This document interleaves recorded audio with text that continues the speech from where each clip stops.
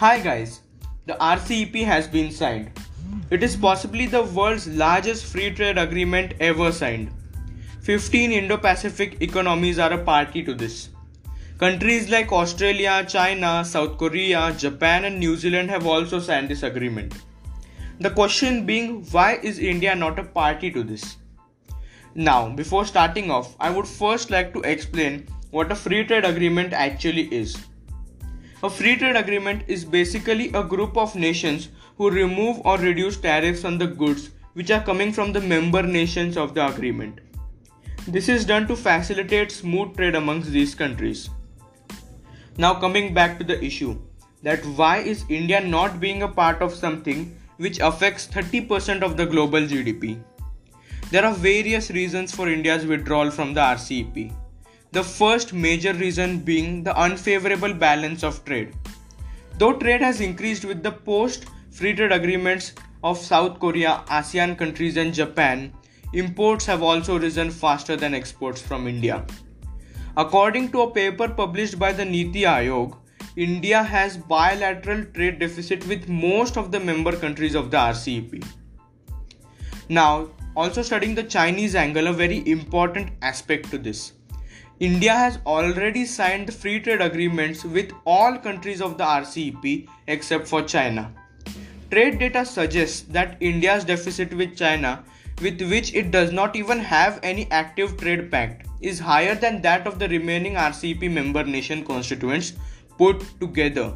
This is shocking. This trade deficit is the primary concern for India, as after signing the RCEP, cheaper products from China would have flooded the Indian market. From a geopolitical perspective, I personally feel that RCEP is more of a China-led or is intended to expand Chinese influence in Asia. This is my personal opinion.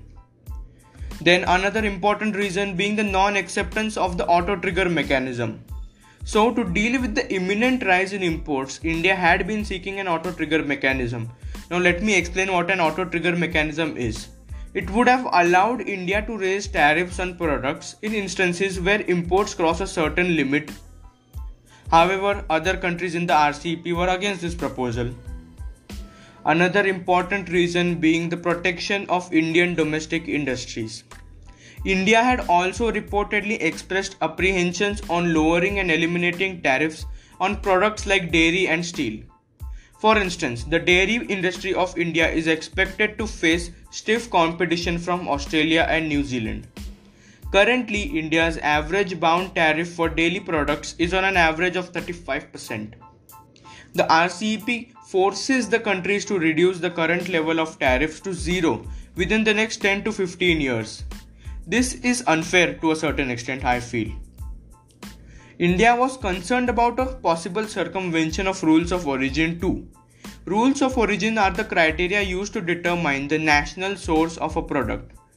Current provisions in the deal reportedly do not prevent countries from routing products on which India would have maintained higher tariffs.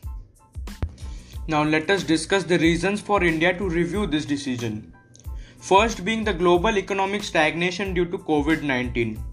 With the global trade and economy facing a steep decline due to the COVID-19 pandemic, RCEP presents a unique opportunity to support India's economic recovery.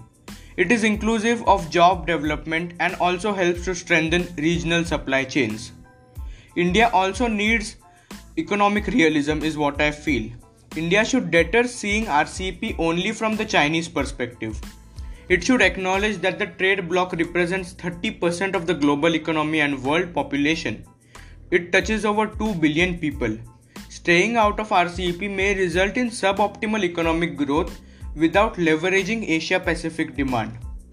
In this regard, India can draw inspiration from Japan and Australia. They chose to bury their geopolitical differences with China to prioritize what they collectively see as a mutual benefit. Reason being strategic need too. It is not just because the gains from trade are significant, but RCEP's membership is a prerequisite to having a say in shaping its rules. This is necessary to safeguard Indian interests and interests of many countries that are too small to stand up to China. Moreover, staying out of RCEP may also affect India's Act East policy.